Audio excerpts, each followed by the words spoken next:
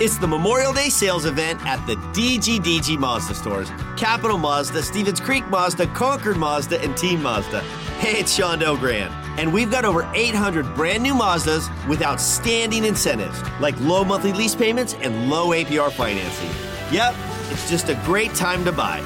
So don't miss the Memorial Day sales event at the DGDG Mazda stores in San Jose, Concord, and Vallejo.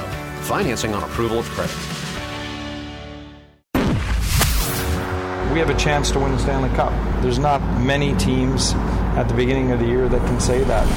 We have a chance to, and it's got to be on us to make that happen. You're listening to the San Jose Sharks Morning Tide with Ted Ramey. This is our opportunity. Our time is now. Our window is now. It's played back to the line. McKinnon covering at the point. Now works in. Pass for Landeskog. Back to McKinnon. Burns had tied up Rantanen. Swipe to Makar. Shot. Deflected. Loose. Scores. And it is Nathan McKinnon. Yeah, you know what? I think we're fine. I mean, it's early in the playoffs. We got a long road left to go. So, I don't think I'm not concerned about our energy. All right, good morning, everyone, and welcome to Morning Tide, the official morning show podcast of the San Jose Sharks. I'm your host, Ted Ramey. Remember, new episodes drop the morning after every single Sharks playoff game. And, of course, this morning we are reacting to last night's 3-0 loss at the hands of the Colorado Avalanche to level the series at 2 games apiece. And unfortunately, it's a rare instance of me being right about something. My take was that the Sharks were going to lose this game because they would be a little bit fatigued. And I gotta be honest, they did not look as physically fatigued as I expected them to be. But I did think they looked mentally fatigued. I think there was a lack of crispness. I think there was a lack of overall polished nature that we had seen in previous versions of this team. And that is to be expected because this is the Stanley Cup playoffs. You're playing at elevation. It is not easy. It is going to be a grind. It is going to be a battle every single game. And let's be honest, the Colorado Avalanche, they knew they were up against it. They knew that if they fell behind 3-1 against this San Jose team, that it was going to be over back on home ice for the Sharks Saturday night for Game 5. So you had a couple things going against you. One, the Sharks fatigued at altitude. Second, you had the Avs. They were playing for their playoff lives in essence because they knew it probably wouldn't go past Game 5 if they fell back 3-1. And the next one is that you're really feeling the absence of Joe Pavelski. Now, we've had games. Game 1, Jumbo and his line stepped up. Game 3, Logan Couture played out of his mind. You feel the absence of Joe Pavelski. And by the way, in case you are wondering, we did get an update on Joe Pavelski from head coach Peter DeBoer 2 days ago. He's getting better every day. You know, he was FaceTiming us after the game last night, so he's feeling better. I think we're all excited about the progress he's making. So, I wouldn't say he's not going to be available. No. Has he been on the ice at all? I think he was supposed to skate today. So there is hope that Joe Pavelski will be back on the ice at some point, but right now that seems like a bit of a far-off pipe dream at this point to think that he'll be ready before this series is over. But you do feel him in games like this, especially with Colorado really tightening up. And just the fact that no one else for the Sharks stepped up to be the big-time playmaker that we've seen in some of these other games. You had Jumbo and his line step up, like I alluded to. You had Logan Couture step up. You know that Hertl and Timo are trying to break through, but it just didn't happen for the Sharks in Game 4 last night. And listen, there's nothing wrong with that. I'm not being overly critical here. I'm not saying that somebody didn't step up. I keep on coming back to the fact that this is the Stanley Cup playoffs. It's not easy. Every night there is not going to be a hero. Every night there's not going to be somebody to step up and go out of their minds and have some magic moment. It's hard to do that. It's hard to eliminate a team. It's hard to beat the Avs on their home ice in Game 4 of a best-of-7 series when they are used to playing that at that elevation, and they have things and fans and the strength to draw upon in that situation that the Sharks don't. That said, I 100% expect the Sharks to go home Saturday night, Game 5, and take a 3-2 series advantage. Now, at that point, I don't know exactly what's going to happen. Colorado might be too beat up. They might be too mentally defeated after that. They might not have much fight in Game 6. I don't know. The Sharks might smell blood in the water and be able to take care of business by the time Game 6 is done. I have no clue, honestly. But The real expectation for the Sharks beyond them winning game number 5 is that I expect them to win the remaining home games if that's how many games that it takes. You win game 5, you win game 7, and then you advance to the Western Conference Finals, and you're on the doorstep of making it to the Stanley Cup Final. All the Sharks need to do now is win the remainder of these games on home ice. It sounds easy, but to me, that is the path with the greatest rate of success for them to get to the Western Conference Finals. Again, you are listening to Morning Tide, the official morning show podcast of the San Jose Sharks, which comes out every morning after Sharks playoff games. I'm going back over my notes right now from each period. I look at the first period, a lot of blocked shots from the Sharks. It was a really weird period. There were no penalties. It was light on the whistles. There was a lot of talk about the Avs adjustments for the fact that the team needed to have to do more of their game and be able to take it into the zone. Instead, the Sharks have been forcing them to dump it deep and try to go chase it down. And I didn't see a lot of change of that. And I thought overall the Sharks were better in the first period because it was San Jose not relenting. They did not give up the first goal in that first period. And to me, it had almost that heavyweight feel to it. Two teams feeling it out early, and there was nothing that really deviated from that overall feel. The first period was definitely two teams just testing each other out, seeing where it would go. But to me, the big stops by Jones in the second period, a big penalty kill for the Sharks after a weak hooking penalty, in my opinion. I thought Vlasic was coming up big. That, to me, was where things were just looking like it was going in the Sharks' favor, or even more so when they went on the power play. And then you had the non-call on Karlsson that was tripping that led to a penalty for hooking, and that just took away the power play for the Sharks. And that, to me, was the play that potentially changed the game. Listen, I'm not going to go out here and blame the officials. And the Sharks, if they want to win a series, they need to play so well that it's not on the officials to be the difference maker in the series. But to me, that was one that had the potential to change the game. And, I don't know that it did change the game, but I like to think that the Sharks had been getting the momentum swinging in their favor and would have been able to take advantage, but it didn't. But it still led to some huge stops from Jones. I thought that he was huge in that first period. And on both the goals he gave up, there was nothing he could really do. But more than that, I just want to talk about how much fun that second period was. It was wide open, and it was end-to-end. And I think anybody that tuned into that game, if they have not been watching a lot of Western Conference hockey all year long, which is often the case I see when I watch a lot of national coverage, that to me was just brilliant playoff hockey because you saw speed on display, you saw skill on display, you saw grit, you saw the best of both teams just going back and forth. You saw Grubauer making great stops, you saw Jones making great stops. Like I said, the one that got past, I was not going to put that on Jones. It was a great effort by McKinnon and just a lot of action up front, and sometimes that's the way it's going to go. And that, to me, that's just the way the Stanley Cup playoffs go. Sometimes you're going to see that one team get the advantage. You get a little puck luck. Sometimes it goes your way. Sometimes it doesn't. But more than anything else, it was just an unbelievably fun period of hockey to watch. And yes, the Avs came out with a 1-0 lead after that, but to me, the Sharks were still right there in it. Now, you go into the third period, I thought the Sharks had their chance, a power play entering the third period. It just looked weak, and the Sharks' power play, for whatever reason, they have not had a good time adjusting to the penalty kill from the Avs. It's looked bad for the last couple of games, and that's something that is going to need to change over the course of game number 4 to game number 5.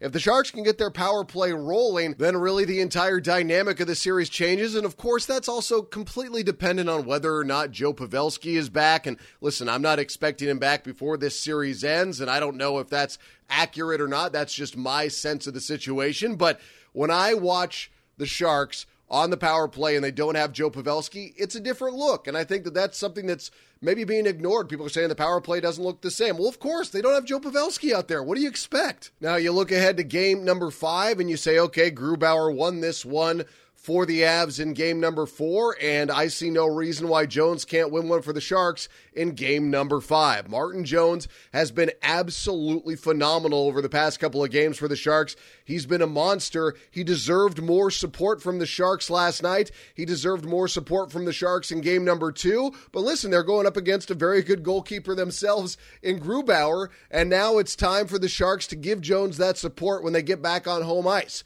You set yourself up nicely for game 6 and or game 7, but Martin Jones is playing at an exceptionally high level. He gave up 2 goals, 25 saves. He had a .926 save percentage. There's nothing wrong with those stats. Martin Jones, going back to Game 5 or Game 6, whichever one you want to qualify as the one where his, really just net-minding changed. Since then, he's been a different guy. He's been phenomenal. I didn't see anything wrong with the way he played tonight. He just didn't get the support. And sometimes that's the way it goes in the Stanley Cup playoffs because, again, on the other end, Grubauer was playing out of his mind as well. He made some huge stops, and the Sharks are going to have to make that adjustment ahead of game number 5. Try to figure out how to create more shots, try to figure out how to create better looks, and see how they can get past Grubauer. Listen, there was a scouting report on Fleury. There's a scouting report on Grubauer. It might have to be adjusted. It might have to be changed, but they are going to find ways to score. Grubauer is not going to be perfect throughout the remainder of this series, and I 100% expect the Sharks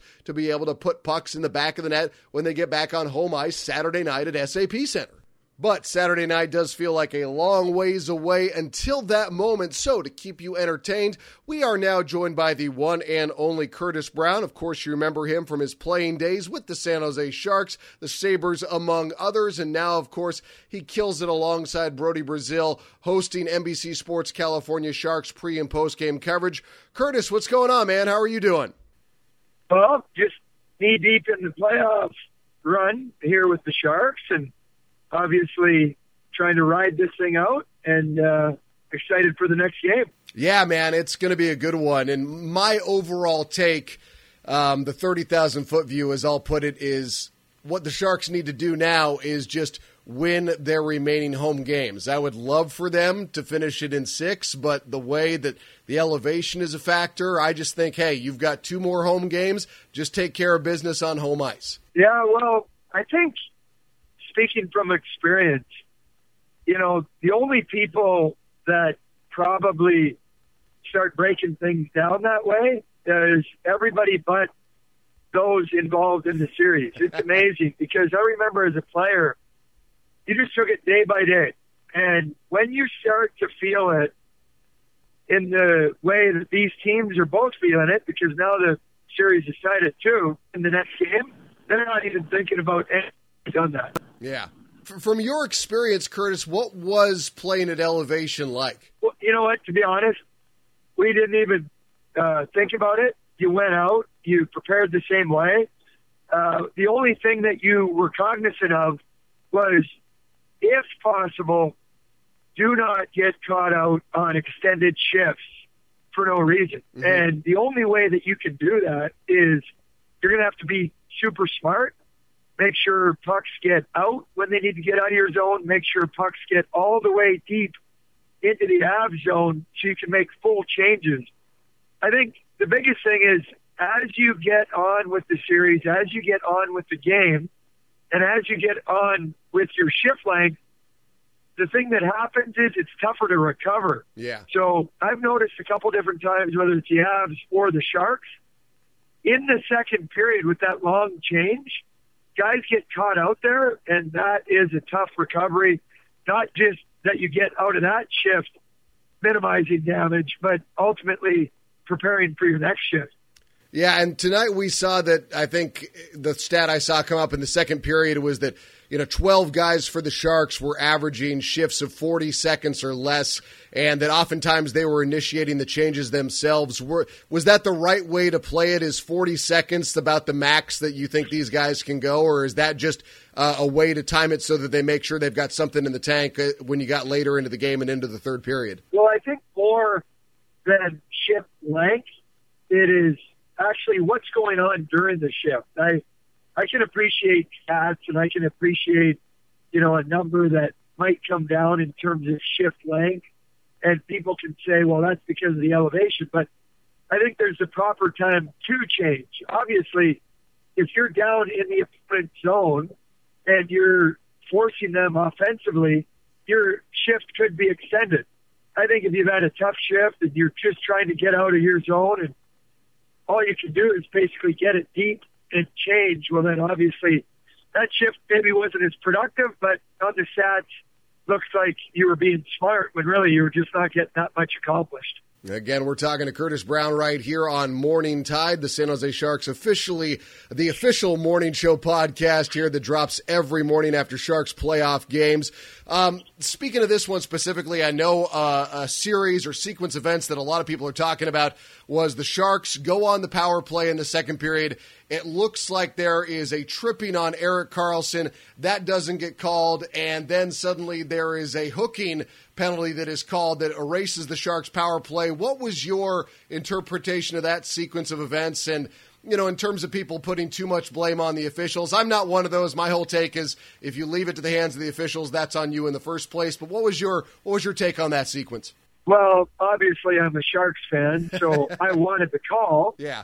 But the reality of it is at the end of the game, and I know you can say, well, that maybe changed the momentum, or who would have known if they could have stayed on the power play? Those types of questions. I look at it, and they didn't score a goal. And you're not going to win many games if you don't get anything past the opposing netminder. I thought Grubauer was a bigger factor than the referees, and I agree with you. You got to go out there probably at the end of the 7 games in a long series. Everything equals out. This one's going at least 6, so I trust that there's going to be calls that go both ways. Unfortunately, in the contest last night, it looked like maybe the Avs got a couple more calls, but it usually equals out. Yeah, let's talk about Grubauer for a second here because he has been just phenomenal to my eyes. And, you know, we're watching such great play, and I want to talk about Jones in a second too, but, you know, we talked a lot in the first period in the first series, Fleury, the scouting report on him was to go up top, try and get him on high shots. Is there a specific scouting report on Grubauer? Because it seems like he has just been all over the place, whether it's high, whether it's low, whether it's, you know, keeping stuff outside, his push to the post is so smooth. Is there a way to get past him specifically? Well, the only guys that would know that would be the scouting report that is on Grubauer and then internal inside the locker room. But for me, you know, you can have a scouting report and that's an idea. But then the game is also what is going to dictate your next decisions, especially with the puck. Yeah. So you may not even be able to go to what you think you should go to. You're going to have to make plays. That's what this game is all about. And for me, Grubauer and Jones are both do an amazing job just being athletic, reading the game, making the play, trying to get away from the shooters. When the team is winning, whether it's guys in front of the net, look at the second opportunities the Sharks have got. I can't count 1 or 2. Yeah. Whereas in the games that you could get to Grubauer or go back to the first series against 3, it's the second and third opportunities you're able to establish. But it's not against the goalie. It's more against the defenders. So hats off to, in this case, the Avs last night. They made it difficult on the Sharks, and the Sharks weren't able to beat them with the first opportunities and didn't get looks at second and third opportunities. Again, we're talking to Curtis Brown here on Morning Tide. On Martin Jones, he has looked to me like a completely different guy. You go back to Game 5 of the first series against Vegas, but specifically Game 6 to me was the one where his confidence kind of just exploded. He looked more aggressive in the crease. You kind of saw the fact that he, you know, was under Jonathan Quick for a number of years in L.A. and was more aggressive coming out of the crease. He just seems to be tracking the puck better overall. To your eyes, Curtis, what has been the difference in Martin Jones' game compared to where he was towards the end of the year and, you know, where he was for the first 4 games of that series against Las Vegas to where he is now? Well, I think with any athlete, a lot of, you know, it should have come down to self-belief and confidence. And that's part of the equation. The other part, when you're talking about goaltenders, and I think it's absolutely applicable with Martin Jones, is how are the guys playing in front of you? It's hard to get your self-belief and or confidence up when the guys in front of you are loose.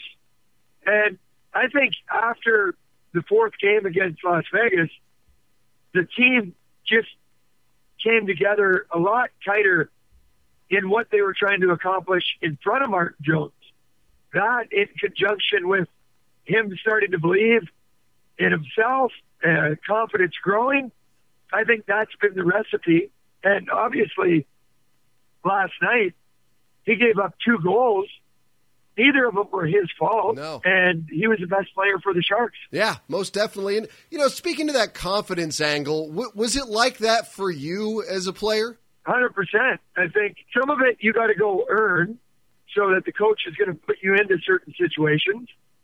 Some of it is that self-belief, having done something successfully, you just expect to go do it the same way again. And it's amazing the power of, your mind and the power of confidence. The more you do it repeatedly over a short period of time, you get that belief as an individual or as a group, and it's almost like you're unstoppable. Mm-hmm. You look around the National Hockey League right now, and the team that comes to mind for me has to be Carolina. Yeah. They're just going out there, and don't tell them no, because right now, in every one of their minds, they believe that they're just going to get it done. And they might not know how it's going to come down at the end of it. They just know it's going to get done. And that's what you're working to achieve individually and as a group. There's certain factors. You don't know what the opposition is going to throw at you. You don't know the calls that you may or may not get from the referees. All you need to know is that whatever comes our way, we're going to have a solution, and at the end of the game, we're going to win.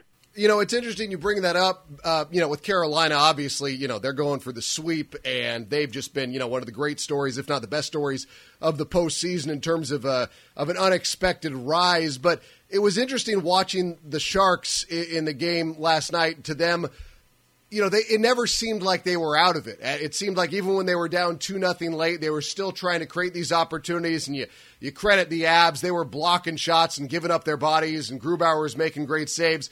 The Sharks do seem to have that mentality of where they really do never think they're out of it. I know that seems like a national media perspective that's played up in light of the fact that they came down from 3-0 in Game 7 or 3-1 overall to Vegas, but the Sharks really do play like that to me. It seems like, down 2-0, okay, we can handle this. They may not have been able to do it in Game 4, but they still played like they expected themselves to be able to come back from that 2-0 deficit.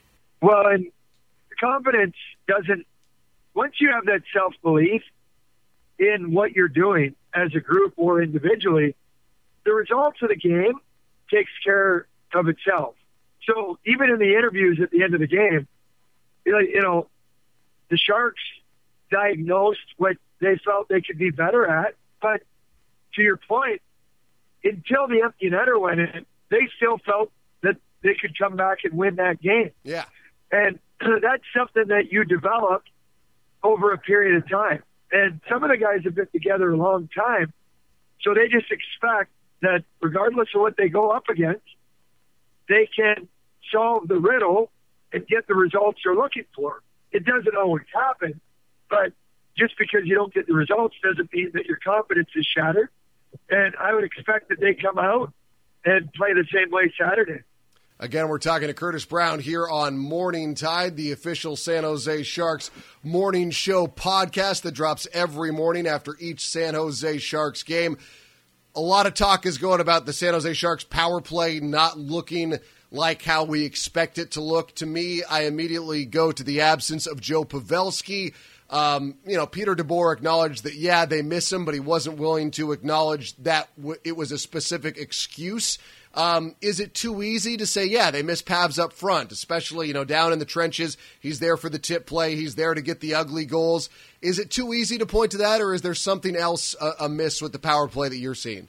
Well, I think it comes down to this. You're absolutely going to love the return of your captain and leading goal scorer when that time comes. But you still have to find a solution in his absence. And they have enough guys, enough weapons to be better than what we've seen. Mm-hmm. That's non-negotiable. If I was in the locker room, and I'm not, I know exactly the concern level, the way that they're looking internally, going over film, whatever it is to be better. It comes down to somebody making the play when they need the play made. And it might not be scoring a goal. It could be a better pass on the entry. It could be a better breakout. It could be ultimately a play for a puck retrieval in the opposition zone to extend a play when the penalty killers are tired so you can ultimately capitalize at the end of the power play. So these are all little plays within the power play that they have enough guys in that locker room right now that can step up and be the difference. Ultimately, they just weren't that different thus far in this series, and I believe they're going to have to be. Look at the Avs' second goal. It was not a thing of beauty, by no means. Mm-hmm. You can look at the Sharks' penalty kill and say, yeah, we would like it clear. But let's look at the other side of the equation. Who was in a worse situation heading into Game 4? Well, clearly the Colorado Avalanche. Yeah. They came out, played a more desperate brand of hockey, even on that series of that play when they ultimately got the goal. Wilson gets in on the forecheck, keeps the puck alive. Landeskog keeps it in before it can go offside. Then we saw what happened. It was a mess inside the Shark zone. Pucks bounced every which way, but ultimately the Avs found a way to punch it in over the goal line. And nobody cares how it looks. You just care that it gets done. And I think that's something that the Sharks are going to have to find out how to do in the last three games. Yeah, coincidentally enough, both those goals from the Avs reminded me very much of Pavelski goals because they weren't pretty. They weren't, particularly, things of beauty. It was just hard-fought goals that were going to get in no matter what. And it does, just make you realize for the Sharks that how much a difference a player like Pavelski can make. On social media, Curtis, a lot of people were talking about the fact that the national media is talking about McKinnon. I don't really have a problem with that because I really like watching McKinnon. The guy is fantastic to me, and his speed is so immediately evident to somebody who might not watch hockey night in, night out like you or I. But, the Stanley Cup playoffs, there's a lot of first-time eyes getting in on this stuff. Do you have a problem with the national broadcast talking about a player like McKinnon as much as they do? Well, I think the people that get rubbed the wrong way isn't just about McKinnon. It's probably any player that their team is facing. So good players are going to get publicity, just like good Sharks players do as well. Yeah, I'm sure certain people get offended when our guys get all the publicity when they're playing well. So as a hockey fan, I think it's great for the game that the superstars get talked about. I think that's what grows the game. That's what makes places like San Jose, which was a non-traditional hockey market, a market where people get to know about the game, get to know about the superstars, get to see different players, and then ultimately fall in love with the game. And you don't have to love the Avalanche and still appreciate a player like Nathan McKinnon. Yeah. I think if you look around the National Hockey League, there are a lot of superstars that get talked about. I can see how people wanting to beat the Avs right now are tired of hearing of McKinnon because he is difference maker for the Avs. Yeah. In the first round series against Calgary, he was the difference. Thus far in the games that the Avs have beat the Sharks, McKinnon has been the difference. So superstars do that, and they're easy to hate if you're trying to beat their team. But I have no problem with people talking about the best players in the game. If you look around, we talked about it on the pre and post show, Brody Brazil and I, and Patrick Kane, Sidney Crosby, Connor McDavid all comment right now on how great McKinnon is playing and what a joy it is for even those guys to watch him play. Again, we're talking to Curtis Brown right now here on Morning Tide. And just a last one for you, Curtis. I know it's been a long day for you. Is this the craziest Stanley Cup playoffs you can remember in recent memory? Well, I think every time you have teams representing, the division, the conference, and then maybe ultimately winning the Stanley Cup that weren't favorites necessarily heading in, you look at it and you're like, wow, this is wild. I think for me personally, going back to my days in Buffalo, we were an 8 seed and we made the Stanley Cup Finals in 1999. People would look back to that and say, wow, how did that happen? And that was probably a longer shot than what you're seeing today, just because of the salary cap, the parity of the league today. And from my vantage point, any team that gets into the playoffs has a greater chance today than ever to, ultimately win their conference and go deep into the playoffs. So it's been crazy because the teams typically as favorites are out, whether you're talking about Washington, you're talking about maybe Pittsburgh, you're talking about teams that most recently have won the Cup. So in those respects, it's exciting, it's topsy-turvy, and it's definitely going to give us some great hockey watching down the stretch. Well, Curtis, man, I appreciate your time as always, and you and Brody keep us all very, very entertained, and I appreciate your work there on NBC Sports California, and I hope that we can continue talking about the Sharks here on Morning Tide well into the month of June. All right, man? All right, that would be great. Thanks for having me. Again, that was Sharks pre- and post-host Curtis Brown from NBC Sports California. Now let's get into some of this post-game audio. Let's talk about the fact that everyone's talking about the Sharks power play. I can't help but point out, they're missing Joe Pavelski. It's not going to be the same. Here's head coach of the Sharks, Peter DeBoer. Yeah, well, we've got to get it going. It hasn't been great. So, we miss Joe Pavelski, but the other guys have to find a way to get it done. And Tomas Hertl weighed in on this as well. Yeah, for sure. We miss him overall, he's our captain, our leader, it's nice to always have him, but for sure it's nice to have him power play because he can, tip every puck, he know where be for the goals, but we got a couple good opportunities, we have to just handle a little bit better, but it's for sure, we miss a couple of guys, it's always tough, but it's for everybody in playoffs, so other guys has to step it up a little bit.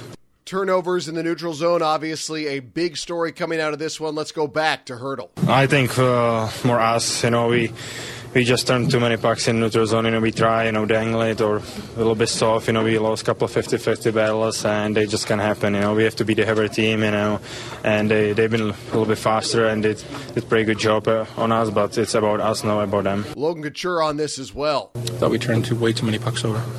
Way too many. Handed them goals off turnovers inside of our blue line and just bad decisions with the puck.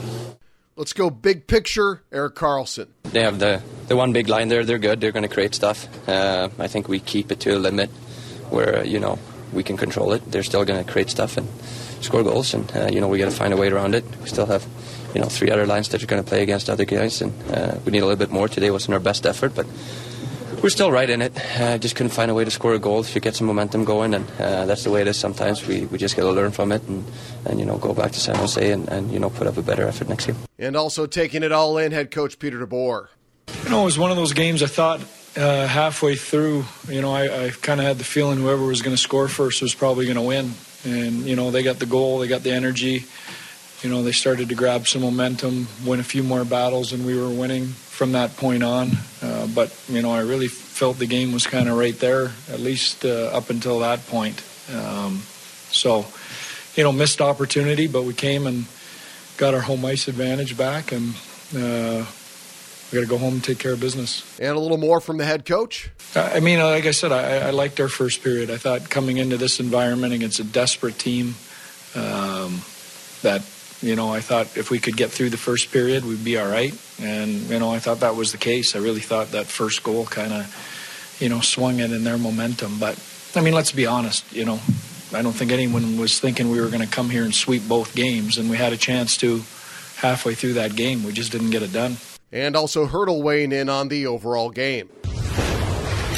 Yeah, it was a little bit tough game for us, but we by one goal, we missed so close. Jonesy put again great effort. Just, we just try, but we can get it out for check, and kind of we just be hunting down a couple of turnovers in neutral zone, and we can play like that. But we did kind of our job. It's 2-2. We got now home advantage, so we have to just step it up and play everybody a little bit better home, because we can leave Johnny like that. If we score 0 goals, we need more forward, step it up, and we get a couple of good chances last couple of games. Breakaways we have to just put in, because Jonesy can be do everything there. Adjustments were made by the Avs, particularly the dump and chase, something commented upon first by Logan Couture and then Erik Karlsson. They dumped it a little bit more. You knew that they weren't happy with the amount of times they turned it over last game, and instead of turning it over, they dumped it, made smarter decisions with the puck, and we didn't do a good enough job responding to that. Yeah, maybe. I haven't watched the game. It felt like, it was a good game from them, a decent game from us, and as the series goes on, teams are going to change. They're going to change things. We're going to change things, and it's all about adapting. And I think today, they did a better job at that. And again, we just got to find a way to, get one in, get something going, and again, we know what we have to do in here to be successful, and that's the way we got to stick to it. And nothing's going to change. We're going to move forward, and you're only as good as your next game. And then let's close it out with head coach of the Avs, Jared Bednar, looking ahead to Game 5 in San Jose Saturday night. Should be. We're excited about it. I'm excited to watch our team come to the rink and compete. Some nights we're better than others, but I like our guys' commitment, and they're here to play and compete and to win. And like I said, some nights you need someone to make a play, and you need a save here and there, and there's nights where it goes better than others, but we're invested in what's going on. We want to keep it going. All right, that means we are looking ahead to game number 5 Saturday night from the tank, which means I will be talking to you all Sunday morning. Hopefully the Sharks having a 3-2 series lead.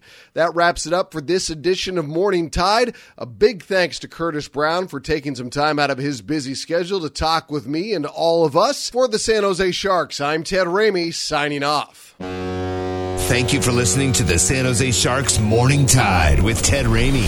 Music composed by Yogi Yend. New episodes appear each morning after Sharks playoff games on the Sharks digital platforms.